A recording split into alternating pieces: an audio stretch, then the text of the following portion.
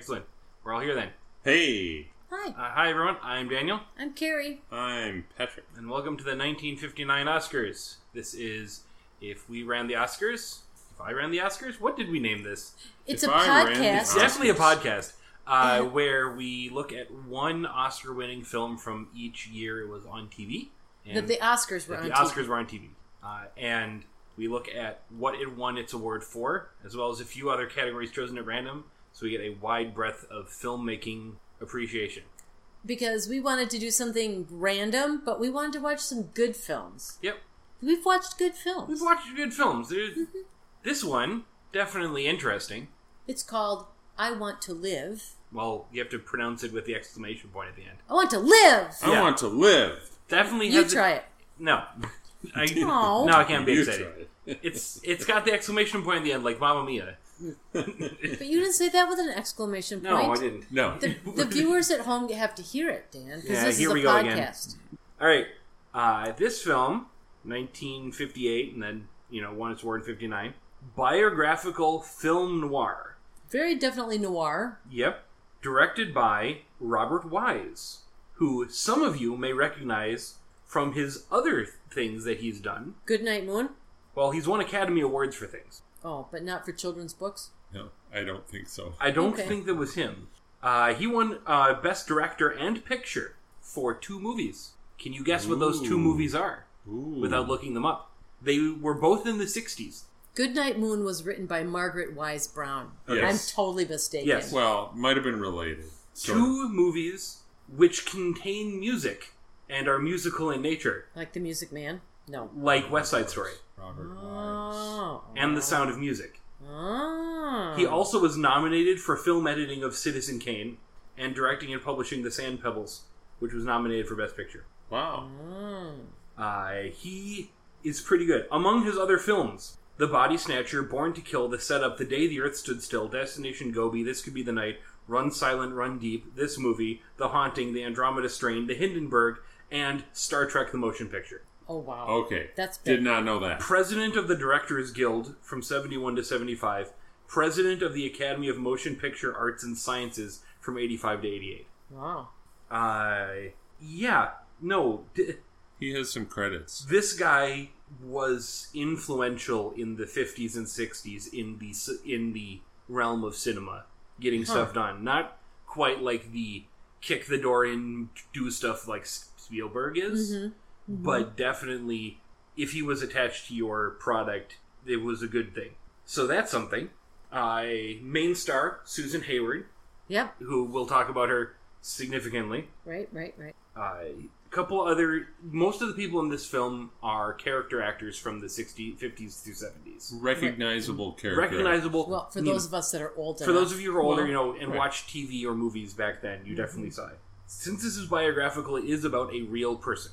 Right. It is about the real person, Barbara Graham, who was convicted of murder and faced capital punishment. Now, I can't... Do we want to tell everybody about this film? Do Well- they want to watch it for themselves? Well, we can't... Maybe.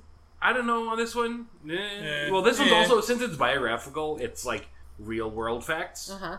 Yeah. So, interestingly, and something that we do kind of have to talk about is the beginning and the end of this film have a little blurb from Pulitzer Prize-winning journalist Ed Montgomery. He did not win the Pulitzer for this article. No, these he articles. was a Pulitzer Prize winner before He this was story. in 1951 for writing a series of articles on tax fraud.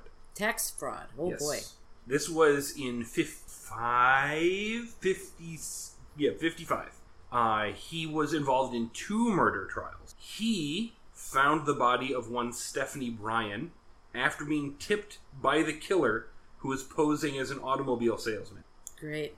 And another Great. person was sentenced to death for the murder instead of the actual killer at the time. Oh, boy. That same year, he reported on Barbara Graham's execution. Now, interestingly, based on the film, and only on the film because I've not told you about the real world, Yeah, well, I don't know about the real world at all. since this film was about her most of the film was about, leading up to a crime, trial, all that. Based on the film and the fact that it began and ended with, this is a factual story, Right? do you think she did it? Do you think the evidence in the real world was sufficient? Oh, to convict her? Because in the film, I don't know if it's saying too much of a spoiler to say that the person who is accused of a crime says they didn't do the crime, because that's mostly the plot of most crime things. Uh-huh. I guess I felt for the main character, for Susan Hayward's character, so of course I thought she didn't do it. Yeah, she had a pretty good record of lying. Yeah. As a character, and but very true. But there were, and I don't think they showed enough of the evidence presented, right, to be able to make that judgment. As a juror, juror viewer, but the from an actor portrayal, she was pretty convincing. Yeah, and she didn't seem like a character that would really have murder in her portfolio, if you will. Most of the facts of the trial and the subsequent execution, those are factual. Okay. Up to and including her alibi bit. Okay. That's actually what happened. So she was conned into giving a false statement to a police officer who was wearing a little mini microphone. The mini which is not miniature. The at mini all. microphone part, that might have been extra, but that part where she doomed her own case by putting her trust in someone and then being betrayed really hard, and by lying. Yeah, by lying. Yes. Yeah. Also, the appeals and making her wait. Also factual. Wow. She is quoted at saying at 10:43, when the execution was stayed until 11:30, she protested, "Why do they torture me? I was ready to go at 10." That's right. Huh. Also, the line about "how would you know?" something she actually said. Oh, sure. "How the hell would you know, you silly rascal?" The accuracy of the film has been brought into question by various criminology writers and historians, because the film does not... The film tries to make the film about the capital punishment system. Okay. Really. Like, if you think about it, the ending is very... It gets very into the people doing it don't want to do it, and everyone's trying to get her out of it, and it's such a horrible thing. Right. And they're doing their jobs that they are supposed to be doing. There was a lot of time spent on prepping. Yeah. Also, third woman in the state of California to be executed by gas. Ever? Or just the third ever. at that time? At the time? Well, I mean, she would still have been the third if people did it after her. Oh, sometimes I have trouble with math. Yeah. The film also suggests that Graham, though believed to have sociopathic tendencies, was rather merely self-destructive. Well, but that's from a 2020 hindsight. Yeah. We can study this all we want. Yeah. The film is generally considered to be very accurate in its depiction of how the California gas chamber functioned. And we know that this is true because of production information.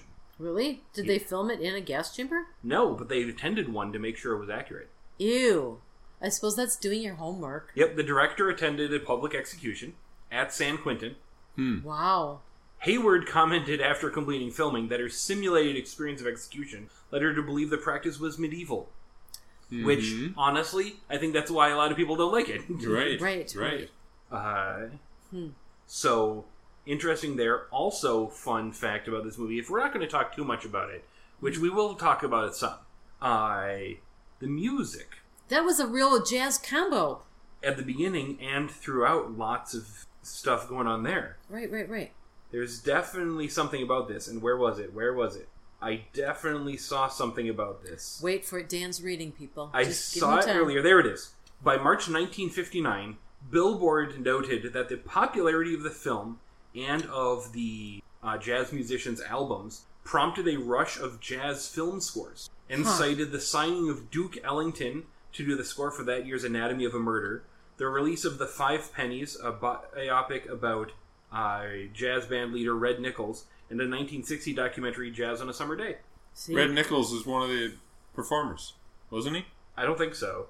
Ooh, I think so. He died in 65. That could be. Biography. I thought in the jazz combo. No, the two guys who did the music was the jazz combo performers. I thought that was one of them. Jerry Mulligan's jazz combo did some of the themes, and then there's Mr. Mandel. I look up Johnny Mandel. But the at the opening credits, there were like there was 6. Right, Yeah. there was the jazz combo. Of course, that it was doesn't actually say named. who that was because this is before.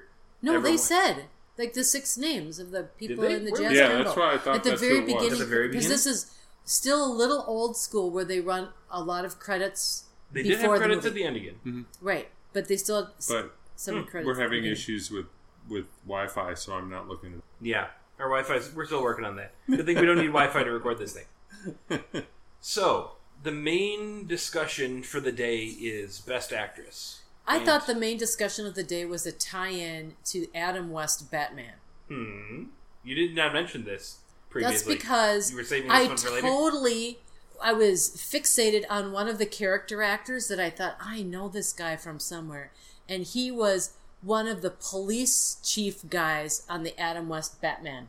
Is it the same guy that was on West Side Story, or is it a different guy? No, this is the guy, and I think he was a policeman in this film as well. But I got very distracted, and yes, in fact, I was right. He's from Adam West Batman. Wow.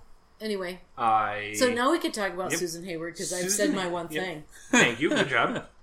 I've contributed. I'm done. Susan Hayward worked as a fashion model. She traveled to Hollywood in 1937 to audition for the role of Scarlett O'Hara. Which she didn't get. She didn't get, because she was not in Gone with the Wind. Correct.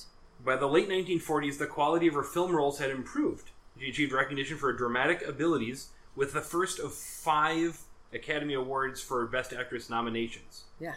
Starting with Smash Up, The Story of a Woman. Subsequent nominations for My Foolish Heart, With a Song in My Heart, and I'll Cry Tomorrow. And then finally won with her 5th one, this movie. Right. After her second marriage, and then she moved to Georgia, she stopped acting so much, and she died at, what? Yeah. You said she was 57? 57? 57, 58. Yeah. From brain cancer. She was in movies starting in the 30s. Wow. She was in 3 films.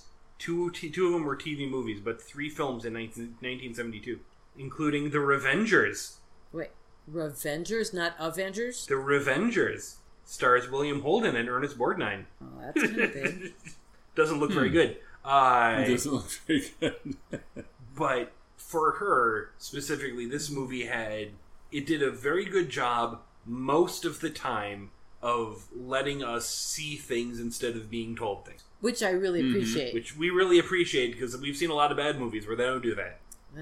Where they have to tell you everything that's going on about every character. They did tell us that she had red hair, but I appreciated that because this is a black and white film. Yeah. Whatever. And her red Hepcat pajamas. Yeah.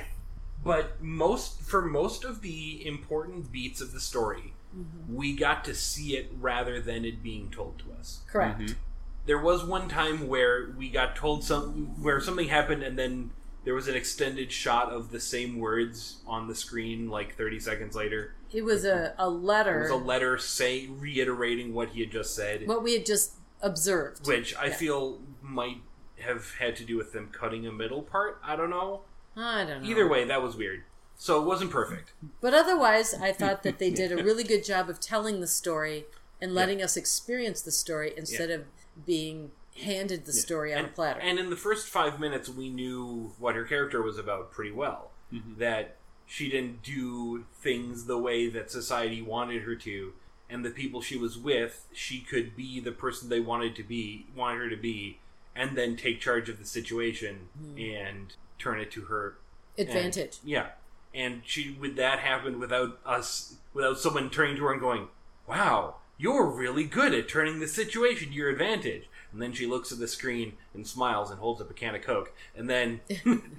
No, that would have been a General Electric clock. Yes, which we did see later in the film. There were some situations where she transitioned to, like extremes in anger or sadness or something like that, and it almost seemed too fast of a transition. Yeah. But like she didn't have a middle ground and she just had to pick one. Yeah, and that there were a couple times you kind of went, well, that's just seemed like acting. But at the same time, if the character had a reputation for turning, sociopathy or something like that, there's elements of that maybe there's accuracy to it, actually. And this is something you have to watch out for. And this, I don't think this movie was doing it to the extent that you'd have to invoke this, but I've definitely seen things where if you're doing something poorly for an artistic effect, that doesn't mean it's a good idea. Yeah. Like, if she was acting poorly on purpose, sometimes you have to step back and go, but that makes it bad. And in this case, I don't think it made it bad. Mm-hmm. I think it spoke to her character. Yeah. Right. I think her character was manic. Yeah. You just have to watch out for how many clarifiers you put on top of, well, it was bad, but it was a good thing that it was bad. Okay. In any case, if we're not going to talk too much about the things that happened in here, we could talk about the things that didn't happen, because there were some that were kind of important that got cut. Specifically, parts of the story that when they did a rework of the original script. Oh, okay. That didn't make it in. 2 parts in particular. More of her childhood. All right. And the actual murder. The actual murder? The actual murder was in the original first draft. Oh, okay. And in this version, there's just a newspaper that says, "Lady is dead." Mm-hmm. Yeah. Right. And then we're trying to find the killer. Yeah. Well, I think that's the weak spot about when you ask the question, does she seem like she did it or didn't do it? You can't exactly show it. There were just too many gaps in the story and the evidence in trial that you really can't make that decision as a viewer. Yeah. And where nowadays I think that they would have been more veiled about it. Like, if you think about, CSI does this every week, where someone gets murdered, blunt force trauma, and you never see who did it, because of camera angles and such, until the very end when they suddenly realized that they had another camera pointed at the murderer the whole time. And it took them 45 minutes. It took them 45 minutes. Course. But in this day and age, I don't think that was something that necessarily was terrible. Like, I don't know. How did Matlock do it? Well, here's the deal. But here, my thought is that this film was not about the murder. No, it was about the film person. was about this the person and this the system woman she got and the stuck in. system and the justice or injustice of the system. So therefore, they really didn't need to show us the murder to advance that. And there was a part of the movie that at the beginning that did that very well, because she went to prison for a year. And we skipped the entirety of the crime that got her into prison and her year in prison. That was up on the screen, and that's okay, because we don't want to see a court case where someone commits perjury, and we don't want to have, like, snippets of her time in prison if it's not relevant to the rest of the story. It doesn't advance it. If she meets Chekhov's lady prisoner in the first prison time, who then comes and she recognizes her in her second prison time, and that's who betrays her, then maybe that makes sense. But this was just, no, she was in prison. It's not interesting. Skip it. It just reinforced her laissez-faire attitude. Her patterns of behavior. Yeah, her edgy behavior. Because then she was going against her parole rules and stuff like that, and so you got a chance. She never followed rules once. She wasn't a rule follower. No, she really wasn't. She was I can avoid this problem. When she said she was going to settle down, I was positive she was lying. Yeah. I think that's the one thing she didn't lie about in this entire movie. She sort of settled for a little while. Yeah. So perhaps if she had chosen a different person as a husband to settle. Yeah. Well, but this was husband number 3. So then that's also a history of choosing trouble. Yeah. But in any case, if we're discussing should she have won Best Actress for this, I certainly think so. I think so. I think she did a very good job. Extraordinary. Yeah. It was a very wide range of, when she was turning, she could turn on a dime to be the person that this man wanted or that man wanted or this girlfriend wanted her to be like at a party. Yeah. One after another, she could change like that, and I thought that was an interesting way to give us a glimpse into her multiple personalities. And even most actors will need like Okay, hold on. I gotta get into character. Mm-hmm. And to be the different characters almost in the same scene. Sure. Mm-hmm. It's not necessarily like, only the top 10 actors could possibly do this. Right. But it's not easy. Mm-hmm. Right. Right. I can't do it. Yeah. I mean, I probably could if you tried, but No. people don't usually ask me to be 3 different people. No. Too much. Alright, so that's the first one down. Next, first side category of the day. Best Picture. And on this one, What else was up that year? Oh, let me tell you. I was going to say, no. Let me tell you about the 1959 Academy Awards. Because there's a little bit of funny that happened during the Academy Awards. There is? There was. Funny haha? Yes. Funny odd? Funny haha. Oh. The producer started cutting numbers from the show to make sure it ran on time. He cut too much! And it ended 20 minutes early, leaving Jerry Lewis to attempt to fill time. Eventually it cut to a rerun of sports. Oh dear. So yes, actually funny haha. Had nothing to do with the films, but okay. The film Gigi won 9 Gigi. Oscars. Oh my goodness. Breaking the previous record of 8 set by Gone with the Wind and tied by 2 other movies we've watched. From Here to Eternity and On the Waterfront. It would be short-lived. I know, because... Spoilers for next time. Spoilers for next week. It's a secret. We have all kinds of stuff to talk about next week. More Oscars trivia. Gigi was the last film until The Last Emperor in 1987 to win Best Picture without acting nominations. Ooh. They won 9 Academy Awards without any for acting. Wow. The costumes were gorgeous. They also had the biggest clean sweep at the time because they were nominated for 9 categories. And one. This record would not be broken until 2003. Wow. That's not Titanic. No, Titanic was earlier than that. Avatar? Nope, Avatar was later than that. Okay, I've sandwiched it. Come on, people, help me out. Lord of the Rings, Return of the King. With Ooh. 11. Wow. All 11 of their nominations they won in 2003. Wow. So we'll probably get to that. We'll probably get to that. A couple of months. Give us some time. This is going to take us a while. Right. Also, fun fact, it was hosted not just by Jerry Lewis, but also various people. I don't know how many of these names you'll know, old people. Okay, I'm going to raise my hand. Don't call me a boomer, people. Mort Saul, Tony Randall, Bob Hope, you almost certainly know. Tony Randall and Bob David Hope. Niven. Yeah. And of course, you would know Laurence Olivier. Niven won Best Actor, making him the only host to also win an award on the same night. So, Best Picture was Gigi, Auntie Mame, Cat on a Hot Tin Roof, The Defiant Ones, and Separate Tables. I do not know all of those. Mm-hmm. I've heard of Gigi. Cat on a Hot Tin Roof. Cat on a Hot Tin Roof, I've also heard that one. Mm-hmm. It also won Best Director. Huh.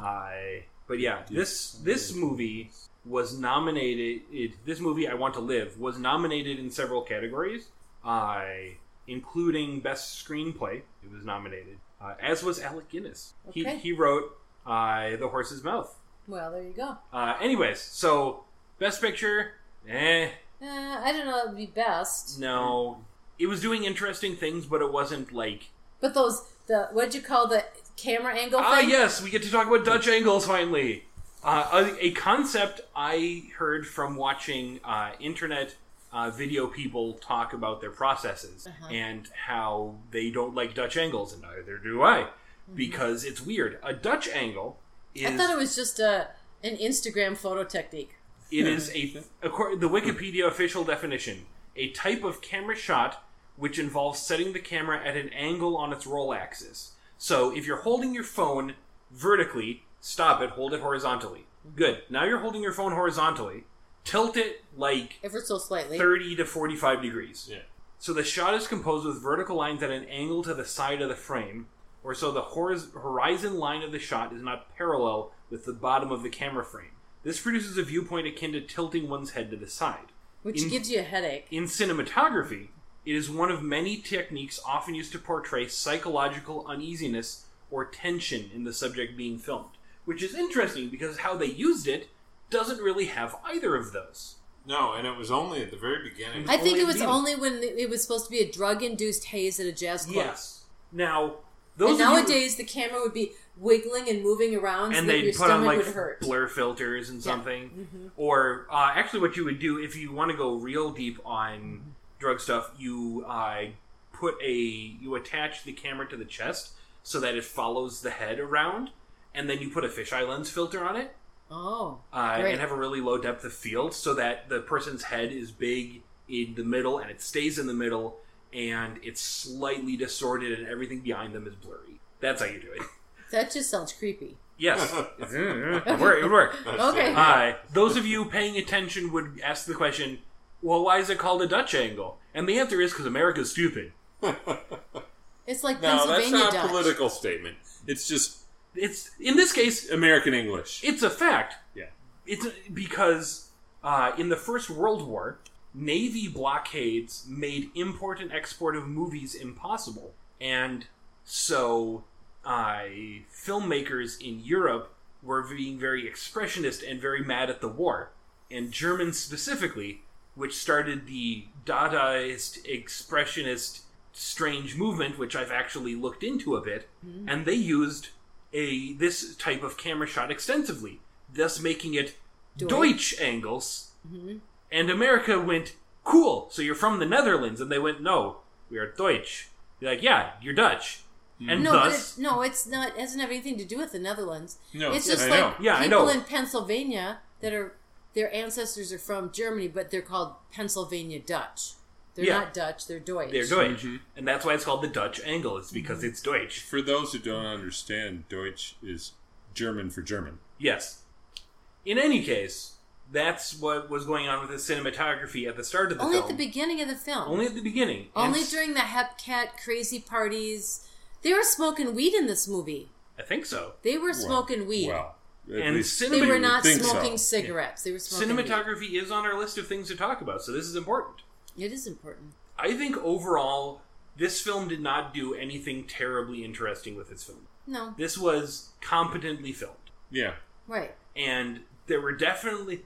They did interesting ideas with transitions, like going from one thing to another, and they would hard cut. Right. Sometimes. However, the film editing of it could take some work. There's a scene where a guy has a house of cards standing up.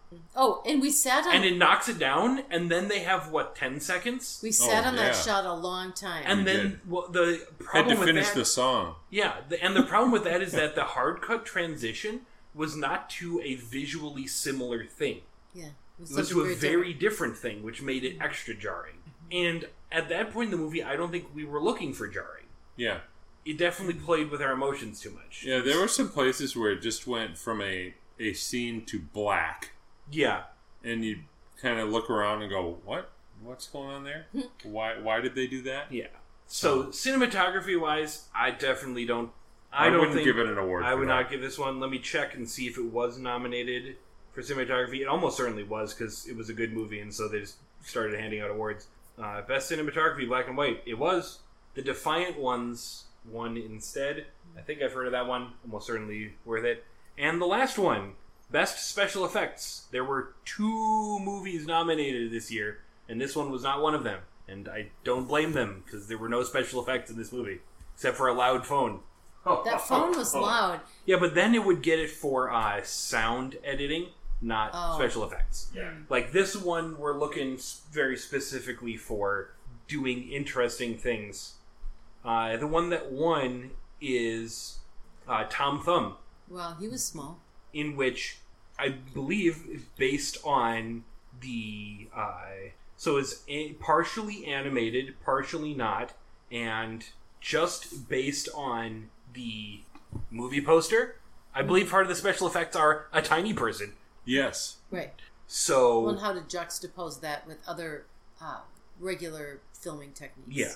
So, all in all, this one nominated for several things. Definitely should have won for Best Actress. I think it's fine that it didn't win for anything. Yeah.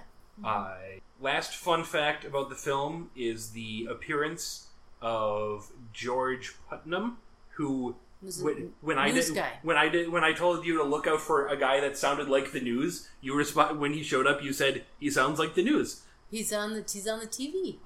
He was born in Breckenridge, Minnesota, which is mostly our neck of the woods. It's in our state, but I don't believe Breckenridge is near our neck of the woods. I don't think so. He started his radio career on his 20th birthday at WDGY in Minneapolis. What? In 1934. He then continued to Washington, D.C., and then New York. At one time or another, he anchored all 4 of LA's major independent stations. Wow. He started working in LA in 1951. Various other things here. He's been awarded with 3 Emmys for his work with television, as well as a star in the Hollywood Walk of Fame. The late Ted Knight stated that Putnam served in part as a model for the Ted Baxter character on the Mary Tyler Moore Show. Perfect. He participated in the Rose Parade from 1951 until 2000. Holy moly! Because he rode in the event on his horse until his horse died. Oh. And at that time, he was too old to train another parade horse. Oh. He died in his working ranch, which housed his 65 racehorses, which competed in the Kentucky Derby and all the racetracks in Southern California. Wow. He's had a cameo role in at least 3 films. This is one of them. The other 2 are 14 Hours from 1951 and a small film from 1996. Dad, do you know what film that I am mockingly calling small happened in 1996? 1996? Came out on July 4th, I think. Independence Day? It was Independence Day. What was... He plays a news guy in Independence Day. Wow, I can't remember that. He plays himself as a news guy, basically, in Independence Day. And here's the quote at the end of his About Him on Wikipedia, which I will read and then give you the context. Some people didn't like what he said. Some people liked what he said. But everybody listened to George Putnam. That is why he has been one of the most influential commentators of our times. This was given during a roast in 1984 on his 50th anniversary in broadcasting by Richard Nixon. Huh. Huh. Well, I did have to look up Breckenridge, Minnesota, because I have been through Breckenridge. Yeah. Breckenridge is on the Minnesota side, and Wahpeton, North Dakota, is on the other side. Yeah. So it's up in the northwest? So it's just south of Fargo. Yep. Yep. So our state, but not necessarily our neck of the woods. No. It's, yeah. He's not super important in this film, but it was interesting that he was there. He died in 2008. Wow. He was 94. Well, so, there you yikes. go. And that's about all of the Wikipedia pages I've opened. Yeah. Anybody got anything else? I have. The only thing I have is the sign-off. All right. Are we ready? Yeah. We want to thank the Academy for doing its job and thereby pointing us in the direction of quality filmmaking. All right. See you next time. Bye. All right.